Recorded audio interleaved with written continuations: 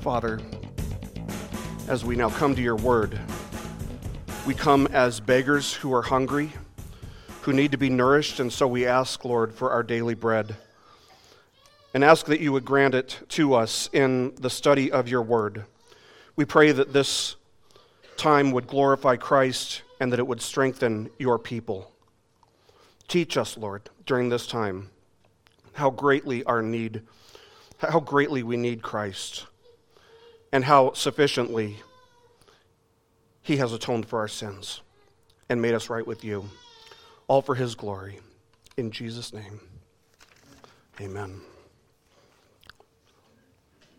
Well, if you have your Bible with you, please turn to John chapter 4.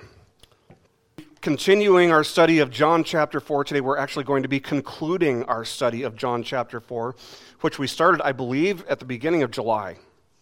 It's been a while. But the entire fourth chapter of John has been about evangelism, and it has been loaded with good information. We've seen so far so many helpful, so many insightful principles. We saw that Jesus had to go through Samaria. Not that he incidentally went through Samaria, but that he had to go through Samaria. And while he was there, he had a conversation with a Samaritan woman by the well, where he revealed himself to be the Messiah to this woman who was living in sin and who had no interest at all in spiritual matters. We saw her actually several times try to shake out of this conversation with Jesus. With no interest in spiritual matters, she clearly was not looking for a conversation about spiritual things. But that didn't stop Jesus from leading a conversation with her, which related to her sin, which related to her need to worship as God instructs rather than by man's traditions, and, of course, also relating to her need to believe in Jesus as the Messiah. And upon believing, she left Jesus at the well, and she ran off to tell everyone she knew to come and see Jesus. And so we saw last week, we saw scores of Samaritans come to Jesus and believe in him. And when they asked him then to stay with them, he stayed with them. We're told that he spent 2 more days ministering to them, teaching them in this Samaritan town by the well. So this brings us to some very important principles for evangelism.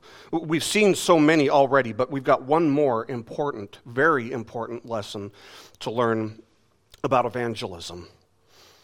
Let me start with this. I'll say, by the time I was in high school, which was in the late 80s, the scientific community at large had come to an overwhelming consensus that smoking was directly related to both lung cancer and heart disease. I mean, nobody, by the time I was in high school, nobody was even questioning it anymore. And to this very day, of course, we know the evidence continues to accumulate, it continues to mount, that smoking cigarettes leads to these deadly conditions that often result in a very slow, a very long, excruciatingly painful death. Nevertheless, most of my closest friends in high school, even though they knew all this stuff, they still smoked cigarettes. Now, you should keep in mind, I ran with kind of a rough and rebellious crowd at the time. But all the education that we had received did absolutely nothing to deter so many of my friends from smoking. And of course, this continues to be the case for millions of people. The tobacco industry is still alive and kicking and doing perfectly fine. Why is that? When we have all this information that should convince somebody, you might not want to do this. Well, they say you can lead a horse to water, but you can't make him drink.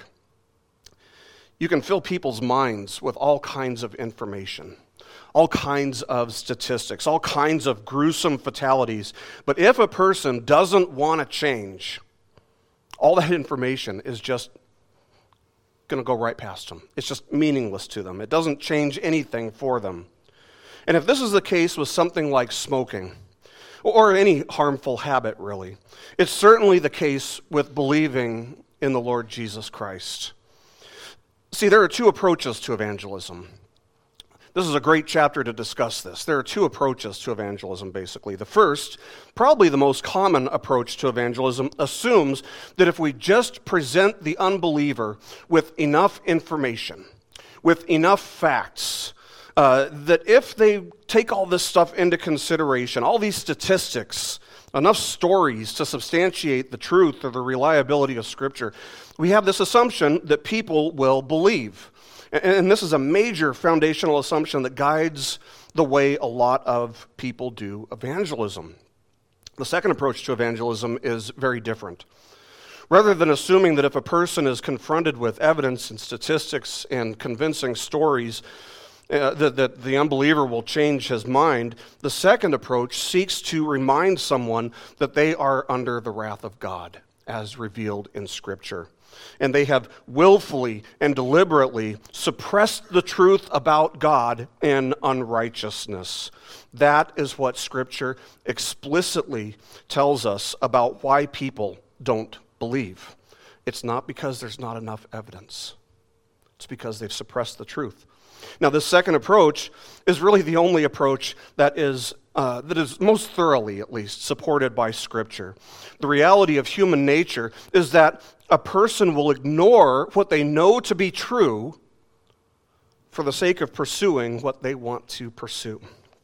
So, what is going to convince an unbeliever? What's going to convince somebody who doesn't believe in Jesus to believe? Many of you have probably talked with people who say that they would believe, they want to believe, they would believe if only they could witness a miracle. Have you ever heard somebody say that? There are famous stories of atheist professors being so bold that they would, in front of their class, they would say that if God exists, here's his chance to prove that it's real. He can prevent the professor from dropping his pen on the ground. He'll drop the pen on the ground and feel like he's made his point, that God doesn't exist. And yet, let me ask you this. What do you think that hypothetical professor would do if God actually did prevent the pen from being dropped? Do you think he's more likely to say, oh, I've been wrong about everything I believe, or do you think he's more likely to say, there's got to be some kind of scientific explanation for this. There's got to be a logical explanation, something physical that would explain why this happened? The Scriptures actually give us the answer. The Scriptures tell us which one he would choose. When Jesus tells the parable of Lazarus and the rich man, you'll remember that the rich man ends up in hell where he's in a constant state of conscious torment. And he wanted someone to go and warn his brothers that they would face the same fate if they did not believe, if they did not change. And so Jesus tells us that Abraham's response to this request was this. He said, they have Moses and the prophets. Let them, brothers, let them hear them. Let them hear what Scripture has to say, in other words. And at this, the rich man starts to panic, knowing that his brothers, like himself, really don't care what the Scriptures have to say. And so he says, no, Father Abraham, but if someone goes to them from the dead, they will repent. That seems logical, doesn't it?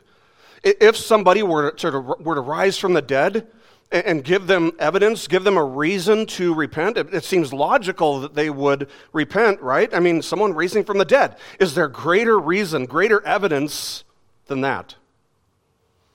But what does Abraham say? Jesus ends the parable by telling us what Abraham's response is. It's, if they do not listen to Moses and the prophets, in other words, if they won't yield to the authority of Scripture, if they do not listen to Moses and the prophets, they will not be persuaded, even if someone rises from the dead. See, the greatest evidence won't cause the unbeliever to believe.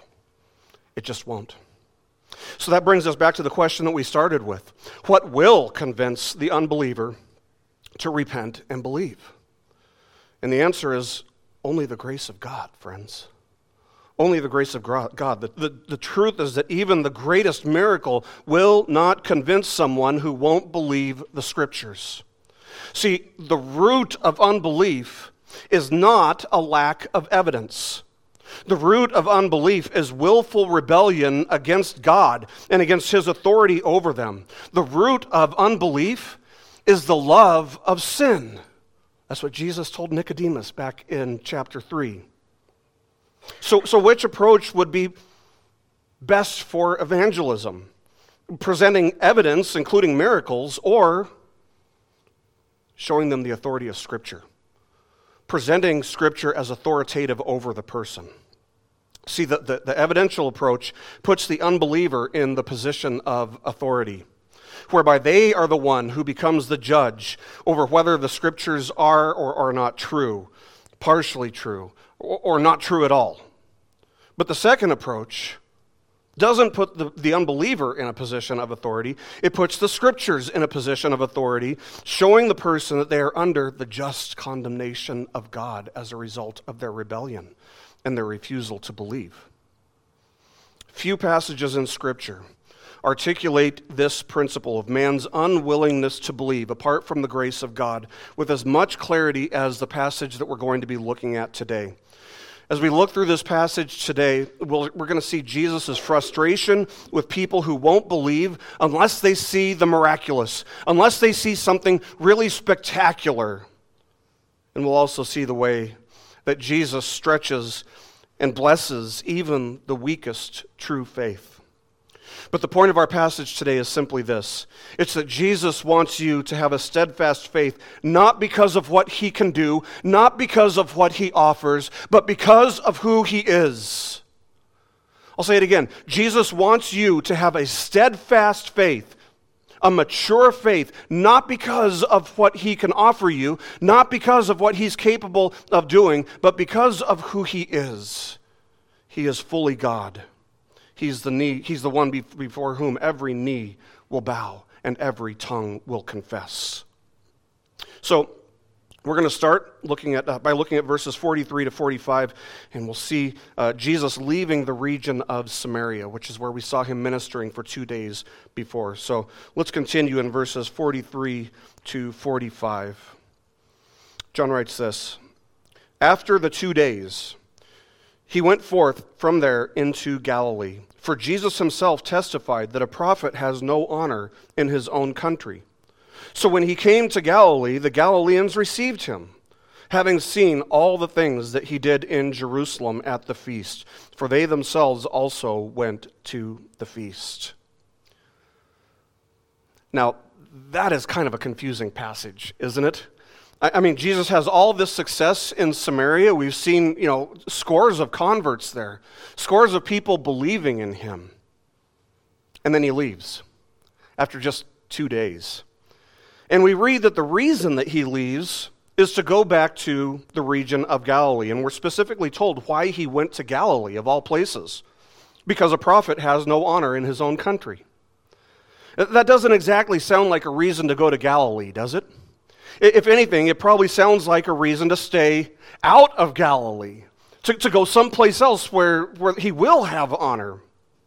But this isn't the end of the confusion, because in the very next verse, in verse 45, we're then told that the Galileans received him, having seen all the things that he did in Jerusalem at the feast, for they themselves also went to the feast. Now, this is the way John writes. He writes in circles. He'll say something, he'll give a story, then he'll follow that with another story or maybe another 2 stories, and then he'll come back full circle. He's bringing us full circle now from where we started at the end of chapter 2, where we saw Jesus performing signs and miracles at the Passover feast, and people were believing in Jesus, but they were believing him with a shallow, superficial faith that he would not receive, that he rejected. It was a faith that was based on what Jesus offered them, what he was capable of doing, rather than being a faith that was based on who he is. But this also brings us back to the beginning of chapter 4. If you've got your Bibles open, look back at the beginning of chapter 4, verse 3. John tells us that Jesus left Judea and went away again into Galilee. But to get to Galilee from where he was, he had to pass through Samaria. We've already seen he didn't have to, but it was the Father's will. So yes, he did have to. Samaria was something of a layover on his journey. It might have seemed like a good idea for him to stay in Samaria since he was having so much success there. People were coming to him. People were believing in him with a faith that he accepted. But Jesus came to do the will of the Father, and thus it didn't matter what things looked like on the surface. Aren't we prone to think that way? I mean, think about it for just a second. We think that if we don't find success at something, that we should try a different way. And we think that if we have success by doing things a certain way or doing things in a certain place, we should stay where we are and keep doing what we're doing. I mean, anybody ever been fishing? Anybody have your spot? You know, where you know that if you cast 20, 30 yards off, you're going to get a bite. And it's the same thing here. That's how we think with like everything. But there's a principle here that very much relates to evangelism, which is found between the proverbial lines, and it's this: success is not measured by numbers in ministry. Success is not measured by numbers in ministry. It's measured instead by faithfulness to God's will. See, if Jesus would have stayed in Samaria, he would have disobeyed the Father's will, because the Father's will was for him to go to Galilee. So it doesn't matter how many people would have believed in him if he was being disobedient to the Father's will. We would no longer have a perfect substitute to atone for our sins if he had disobeyed the Father's will. So his ministry, no matter how many people would have believed, would have been a failure. It would have been a failure. See, we're quick to share the gospel with somebody, and when they don't believe, we're very quick to just say, okay, I'm going to shake the dust off my feet. I'm done here, and to move on. We give up on people because we're not seeing the type of success that we think that we should be seeing as we share the gospel. And while there is a time for doing that, there is a time for shaking the dust off your sandals, we must not measure our success on the number of people who are believing, on the number of people who are being converted. Our job is not to convert people. Our job is not to convince someone to believe. That's something only God can do. That's God's job. Our job isn't to convince people. That's something only God can do. He is the one who must remove the veil from their heart. Our job is simply to share the gospel message faithfully with people. Often, if not usually, more than once. More than once. But before we move on, we should deal with this apparent contradiction that we see here in the text. Jesus says that a prophet has no honor in his country in verse 44, but then verse 45 tells us that the Galileans received him. It seems like a contradiction. The resolution for that is actually so much simpler than we might realize at first. First of all, Matthew, Mark, and Luke, they all also record Jesus testifying of this proverb. And in each of their accounts, it's in reference to Jesus' rejection by the citizens of Galilee, which was home field for Jesus. That's where he was from. That's the region he was from. But secondly, just because he was received doesn't mean he was believed. Just because he was received doesn't mean he was believed. Remember that at the end of chapter 2, people were really impressed with him. They liked him, but they didn't truly believe. The Galileans, we're told, were at least some of these people. They were at the feast. So if the people didn't believe him, they may have received him, but they didn't honor him. So you can't honor him without believing in him. And this is all going to be fleshed out more in the remainder of the passage ahead. But why did knowing that the Galileans would not honor him cause him to go to Galilee? Again, I think the answer is actually simpler than we may realize. I mean, this is the whole point. He went because that's where the lost were. He went because that's where the lost were. He went to Galilee because that's where the gospel was necessary. So the question that this causes us to ask ourselves is, where can we go? Where can we share the gospel? Where is it necessary? Where do you expect, here's an important question, where do you expect to meet the greatest resistance to the gospel? Maybe your workplace? Maybe out in front of Planned Parenthood? How about just the checkout counter at the grocery store? The checkout counter at the grocery store, the simplest of places. Because the place where you expect the most resistance is probably the place where it's most needed. Keep that in mind. But Jesus also went because, again, it was the will of the Father. How did Jesus know that it was the will of the Father? Well, the most obvious answer here is that Jesus is God, right?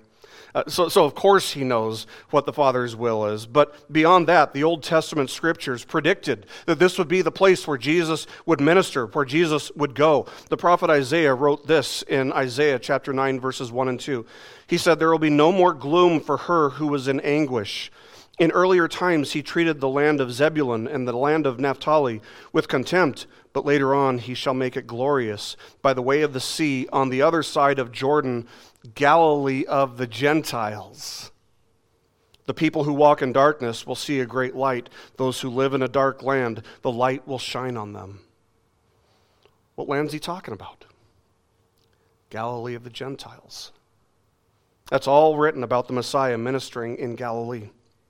Now, there's no prophecy that's specifically written about me or about you and where we will go. But the principle here is that the way to know God's will is to know God's word. You want to know what God's will is for your life? You need to know God's word. If you're willing to obey God based on the authority of His God-breathed, His inspired revelation, His infallible word, the Bible, then you have everything that you need to bring the gospel to people who need it. So Jesus went. And he went knowing the kind of rejection that he would be facing as he went in the place that he was going. So we're going to start to see that in the passage that follows. Let's look at verses 46 to 54. John continues writing, "Therefore, he, Jesus, came again to Cana of Galilee, where he had made the water wine. And there was a royal official whose son was sick at Capernaum.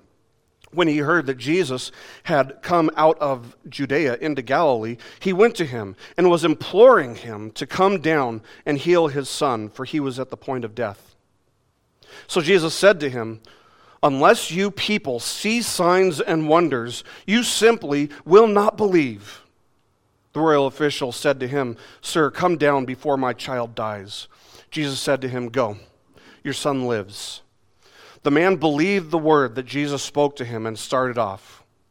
Now, as he was now going down, his slaves met him, saying that his son was living. So he inquired of them the hour when he began to get better. Then they said to him, 'Yesterday at the 7th hour the fever left him.'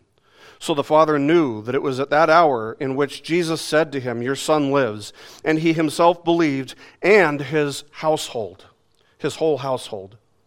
This is again a second sign that Jesus performed when he had come out of Judea into Galilee."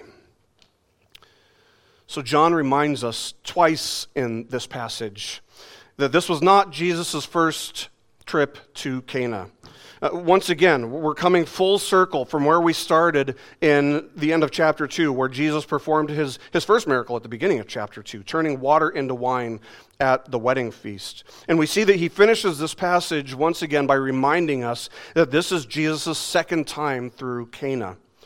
But John goes beyond just reminding us in verse 4. Instead, he wants to make sure that we're comparing the two, that we're looking at both of them and seeing what they might have in common. So compare them. Look at both of them. Remind us that these are the same area where these two miracles happened. A.W. Pink notes in his commentary that there are actually 7 distinct similarities between the first miracle, turning water into wine, and this second miracle, which we should make note of. I'll just go through them quickly. We don't want to spend too much time on this. But the first similarity is that both of them are third-day events. Both of them are third-day events. Chapter 2, verse 1 starts off by telling us, on the third day, there was a wedding in Cana of Galilee. And then we were just told that Jesus left Samaria after 2 days of ministering there, thus making this the third day. Second, both miracles involve a light rebuke of the one who is requesting a miracle. In the first case, you'll remember Jesus rebuked Mary. In the second one here, he rebukes the royal official. Third, we see an obedient response in following the rebuke made by the person who was rebuked in each case. Fourth, in both miracles, all Jesus did was speak. All he did was speak, and the miracles were done. Fifth, both narratives include a servant who reveals what has taken place. Sixth, those who witness the miracles believe. In the first miracle at the wedding, it was the disciples who believed, and in this one, it was the royal official and his whole household who believed. And finally, seventh, each narrative concludes by reminding us of the sequence of the miracle. Chapter 2, verse 11 says, this is the beginning of his signs Jesus did in Cana of Galilee. And chapter 4, verse 54 says, this is again a second sign that Jesus performed when he had come out of Judea into Galilee. So there are some great similarities here, and they're very significant, but there's also one enormous difference between them, and it is completely obvious. And that is that the first occasion, where the first miracle took place, was a joyous occasion. It was a wedding. It was an uplifting narrative. This second miracle in Cana happens in the least joyous, most dreadful occasions, the eve of the death of a child. This man knows that his child is going to die if he doesn't get help. He doesn't go to a doctor. He goes to Jesus. So first, in the first one, we see joy, and in the second, we see deep sorrow. Now, there's a very much needed application when we compare and contrast these two miracles. The message that we can get when we hold these two miracles up and compare and contrast them is that Jesus is there for us both in our joyful times and in our times of greatest sorrow. He's with us in the best times. He's with us in the worst times. In fact, he has a place for us in every single situation, in every circumstance that we face in life. If you will fellowship with him in times of joy, he will make your joy fuller. Fellowship with him in times of distress, and he will bring you a comfort and a peace that you can't find anywhere else but in him. And so as we go through this passage, we're introduced to, strangely, another nameless character. Did you notice that? It's another nameless character. The last one was the Samaritan woman at the well. She's a believer, but we're not given her name. And here again, he's a believer, but we're not given his name. This one is simply referred to as a royal official. Now, this royal official probably served in King Herod's court in his administration. It's possible that he was a prince, but whatever the case, he's a man that we know, we can know for sure, has just a ton of power, a ton of influence over the land. And apparently, he heard all about Jesus' miracles, which were performed at the Passover feast back at the end of chapter 2. And so, given what he heard about Jesus, he comes to Jesus when his son is about to die, and he begs Jesus, he implores Jesus to come and save his son, knowing that his son was about to die.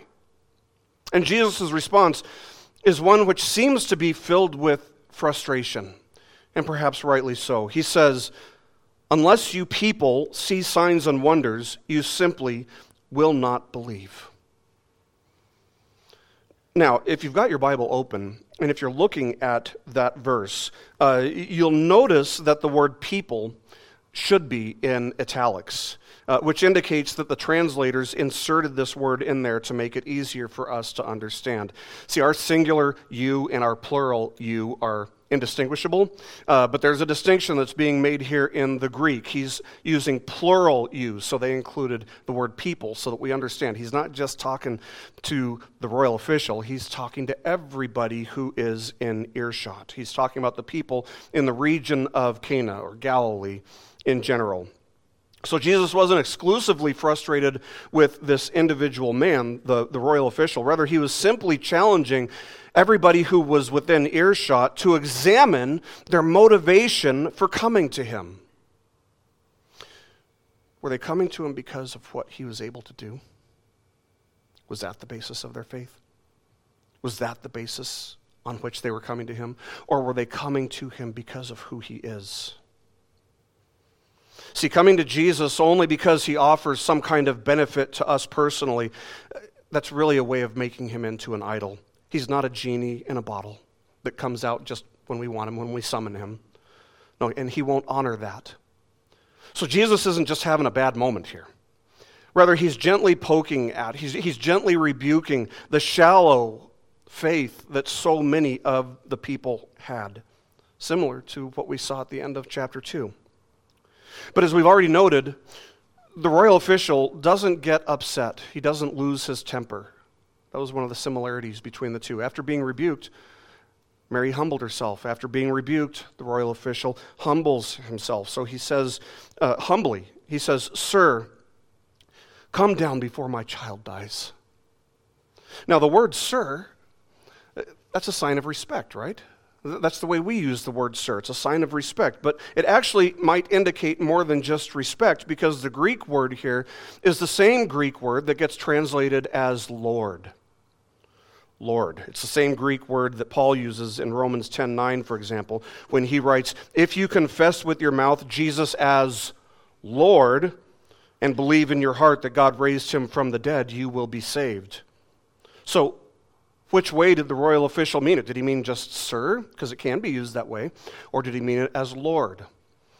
I'll just leave that for you guys to wrestle with, for you to consider. But what we have to see is that this royal official would be a person who has everything. All the things that you might aspire to be in life when you're a child, to have power, to have influence, to have stability. This man had it all from a worldly perspective. He could have become just defiant with Jesus, and he could have ordered this humble carpenter named Jesus to come right now and to serve him as he instructed. He had the authority to do that. But instead of doing that, he humbles himself. And what we also must see is that this man is very different from the Samaritan woman. She wasn't a powerful person. She became an influential person as she went and told people to go and see Jesus, but she was not a powerful person. She was very lowly, very humble. So these two people, the Samaritan woman and this royal official, these people have very little in common, just from a flesh perspective, looking at it physically. They belong to totally different social classes, but they both had a need for Jesus, and Jesus ministers to each of them. So Jesus simply says to the man, "Go, your son lives." And what is the royal official's response? What would your response be? Say you've traveled 25 miles on foot or horseback or whatever, and Jesus says, "Go, he lives." I mean, I think my response might be, well, do you want to come with me and see? I mean, are you sure that he's healed? How can you know that he's healed? But no, that's not what he says. The royal official simply believes. So we should be surprised. There's a shocking element to this about the depth of this man's faith.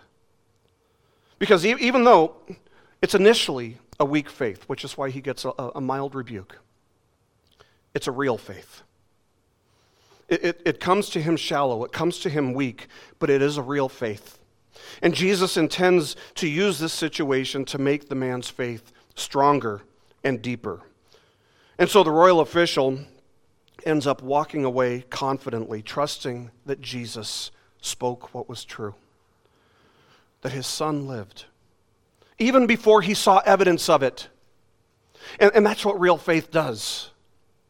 Real faith isn't built on evidence. Evidence will never change somebody's heart. It takes a miracle to change a heart of stone. Only God can do that. Now, we've all heard the saying, "Seeing is believing." But this story teaches us something. It teaches that that's not the case when it comes to faith. See, in God's kingdom, seeing isn't believing. Rather, believing is seeing. Believing is seeing. And there's a very big difference between those two things. That's why the hypothetical professor who challenges God to prevent the pen from falling to the ground wouldn't believe in God if God were to prevent the pen from falling. He'd simply look for another explanation. The Bible tells us in no uncertain terms that faith comes by what? Hearing. Faith comes by hearing, not seeing, by hearing. And that's exactly what happens with this man. He hears what Jesus has to say, and he believes. He doesn't see the proof. He doesn't see the evidence of his son being healed, but he hears Jesus' words of assurance that his son lives, and that is enough for him. He's convinced. He believes. And thus he heads home to Capernaum, which is about 25 miles away, which can be a 4 to 6 hour journey, depending on whether he walked or traveled on horse. But notice something. As we look at this text, I want you to notice something. Notice that the conversation that he has with his servants takes place when? The next day. They say it was yesterday. So he decided to stay overnight someplace, which tells us he wasn't even in a rush to get home. He decided to get some business done someplace else before he headed home. He believed what Jesus told him and didn't feel the need to rush home and make sure with his own eyes. So this royal official had he instantly moves from the kiddie pool of faith to the deep end. His is no longer a shallow faith. It's a deep faith. It's a steadfast faith. It's a strong faith. And not only is his faith strengthened, but we are told that his whole household believes. And actually, that's the most beautiful part of this whole story. What a deep joy it is to see our spouses and to see our children believe in and walk with the Lord, to grow in their walk with him. In all my years, friends, in all my years, I'm 47 years old, I believe that this is the most joyful thing I've ever experienced. And I pray that you would also know that joy, both with your parents, with your spouses, with your children. Children, they're a blessing from the Lord, and a child who loves the Lord, that's just a blessing that's beyond words. But let's not miss this. There's a healing behind the healing here. Yes, Jesus physically heals the man's son, but the whole household is healed spiritually. The son was raised from near death to life physically, but the whole house was raised from death to life spiritually as well. What grace! What glorious, marvelous, unmerited, sovereign grace. This man came to Jesus with a request for one member of his household. But he gets far, far more than he asked for. Far, far more than he had imagined. But back to the story. Let's think about this for a minute. If any ordinary man would have said what Jesus said, go, your son lives, I mean, it would have been foolish for the royal official to have believed him, right? I mean, if I just go, up to some stranger that I don't know and say, hey, my wife is sick, could you come help me? And he says, go, she's fine. It would be pretty stupid of me to say, oh, okay, if this is just some ordinary guy. Nobody would believe those words coming from just an ordinary man. But we're not talking about an ordinary man here. We're talking about Jesus Christ. We're talking about the one who is fully God and fully man. To believe him, to take him at his word, with no evidence, just based on what he says, nothing but his word to stand on, is actually the most reasonable, the most rational thing in the world to do. See, there's a wonderful principle for us here that has really nothing to do with evangelism, but which has everything to do with experiencing hardships in life, which all of us are bound to face on multiple occasions throughout life. It's part of life. We recognize that. And that principle is this: we must take Jesus at his word and let him work as he sovereignly chooses to operate, knowing three things. Number one, he's sovereign. Number two, he's all-powerful. Number three, he's always good.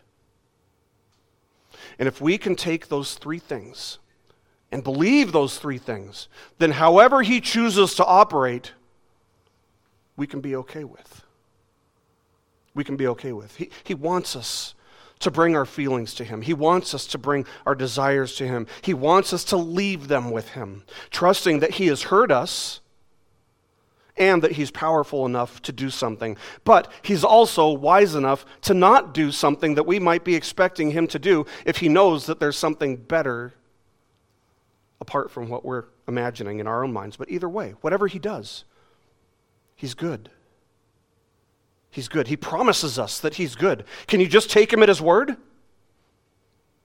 Because that's what faith does. And he promises us that there will not be a single moment, there will not be a single circumstance in our lives that does not have a good purpose. That he is not using, there is nothing in our lives that he's not using to conform us to Christ's image, which is our greatest good.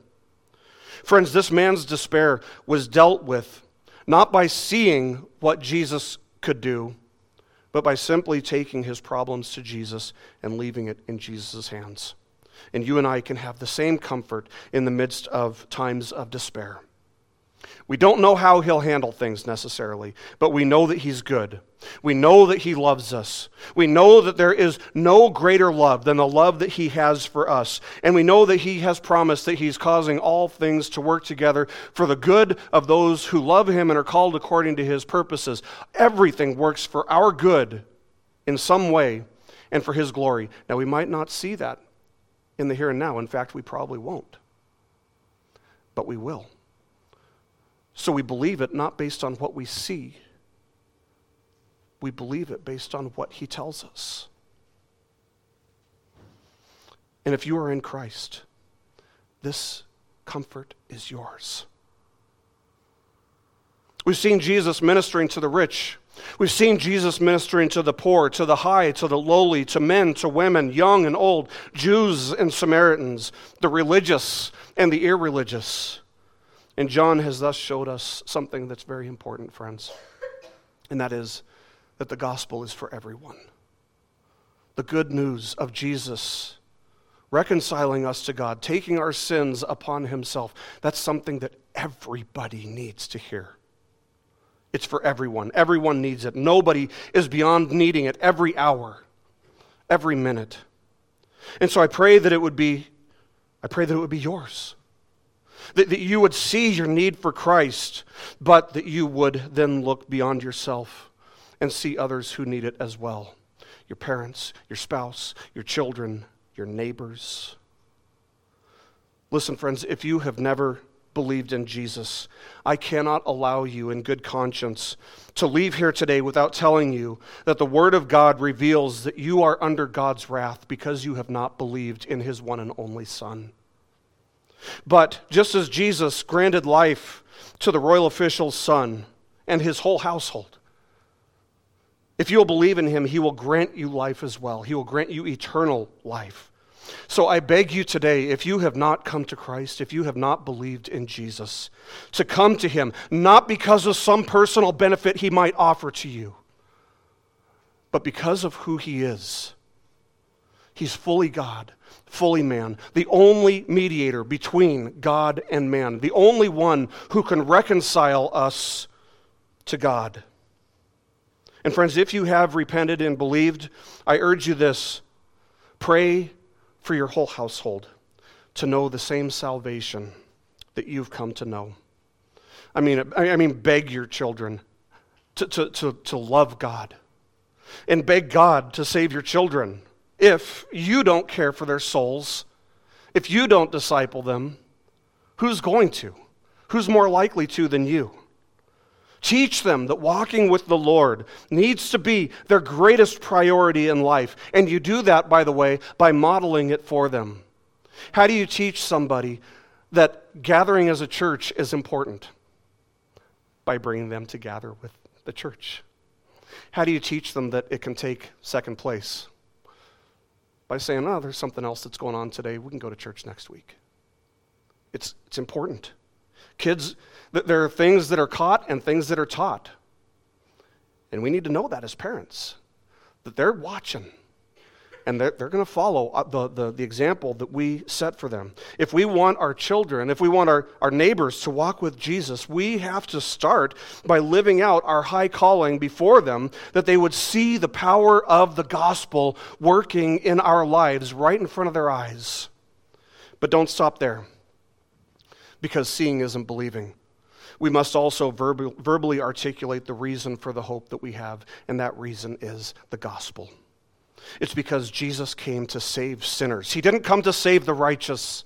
He came to save sinners, and that includes me, that includes you, that includes everyone who will repent and simply trust entirely in Him and the work that He accomplished on our behalf for our salvation. And we do that, and then we leave the results of sharing our testimony and laboring for somebody's soul in the hands of the one who can do something about it. We leave it in God's hands, trusting that Jesus is willing and able to save all who will humbly come to Him, whether they come in weak faith or strong faith. Let's pray. Our most gracious Father, we thank You for sending Your one and only Son, the Lord Jesus Christ, who lived the life that we should have lived, perfectly abiding by Your word, perfectly upholding what You command.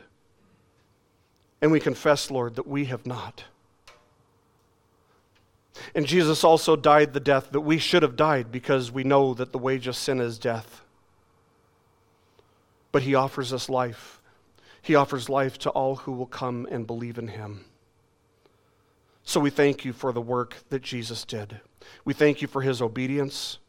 We thank You, Lord, that when He died, He took our sin upon Himself. And in exchange, He gave us His perfect righteousness, that we may stand before You in His righteousness rather than our lack of righteousness, and be forgiven. Thank You that reconciliation with You is possible by believing in Him. And thank You, Lord, that You have opened the eyes of our hearts to believe. We pray that our testimony would result in people believing, not because we're able to convince them that we would have something to boast in, but simply because of Your sovereign goodness.